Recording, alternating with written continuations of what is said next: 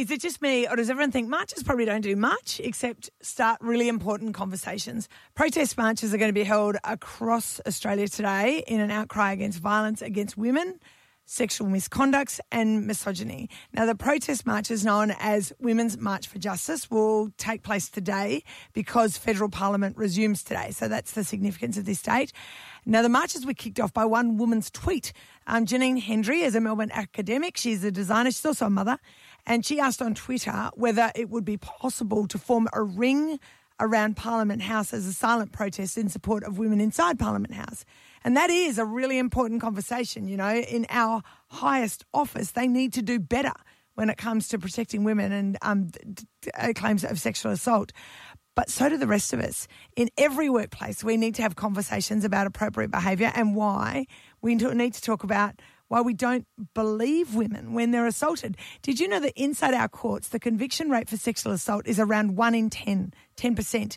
The conviction rate for almost every other crime that makes it to court is between 50 and 85%. It's just a fact that we've decided somehow that women asked for it when something happened to them, but we don't think that about other victims of crime. It's just a terrible and very sad anomaly in Australia, and it's a really important conversation. So anyway, today the march is happening. More than 85,000 women across 40 locations across Australia are expected to march, including right here on the Sunshine Coast. And Joe Justo is organising today's march. Good morning, Joe. Good morning. So now tell us, what time should we meet and what should we wear?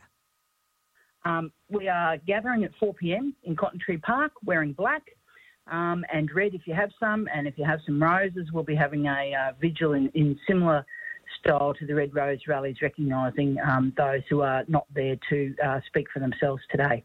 Right. Okay. Now, the March for Justice around Australia specifically is calling on the Prime Minister and the government to implement some changes that have some recommendations that have just never actually made it into law or into changes in Parliament.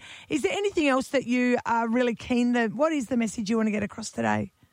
Thanks for that. The message that is being channelled very loudly and very clearly by many women and their supporters coming together is that enough is enough, and the violence that's been perpetrated in our parliament and our highest body should be dealt with in the most significant way, and the fact that it has been ignored and denied and that the male white privilege has been supported in such an arrogant way has to end. And so there's a call for high court inquiries. There's a call for all politicians and those working to come forward and to say enough is enough. And I'd just like to also say this at the beginning of this conversation, if I may, that I am speaking on the lands of the Gubbi Gubbi people. I do not speak for the Gubbi Gubbi people and cannot, and I hope that there will be speakers from our First Nations people there today. But we have to recognise that violence against women has been perpetrated as a systemic issue and has to be taken on very strongly and firmly, and now is the time. If we look from the very first days of colonisation, women have been impacted by the patriarchy, and enough is enough. Joe, we really appreciate your work you're doing, and good luck with the march this afternoon. Thank you. And, of course, that march is on Facebook. It's Sunshine Coast March for Justice, the number 4. The one on today in Cotton Tree is happening from 4. Let's hope the rain holds out. And also there is one on today in Brisbane, but you know, it's probably a bit late for you, I reckon. Well, that's right. That's between 12 and 2 in King George Square. I've just put the details of the Sunshine Coast March for Justice up on our Facebook page.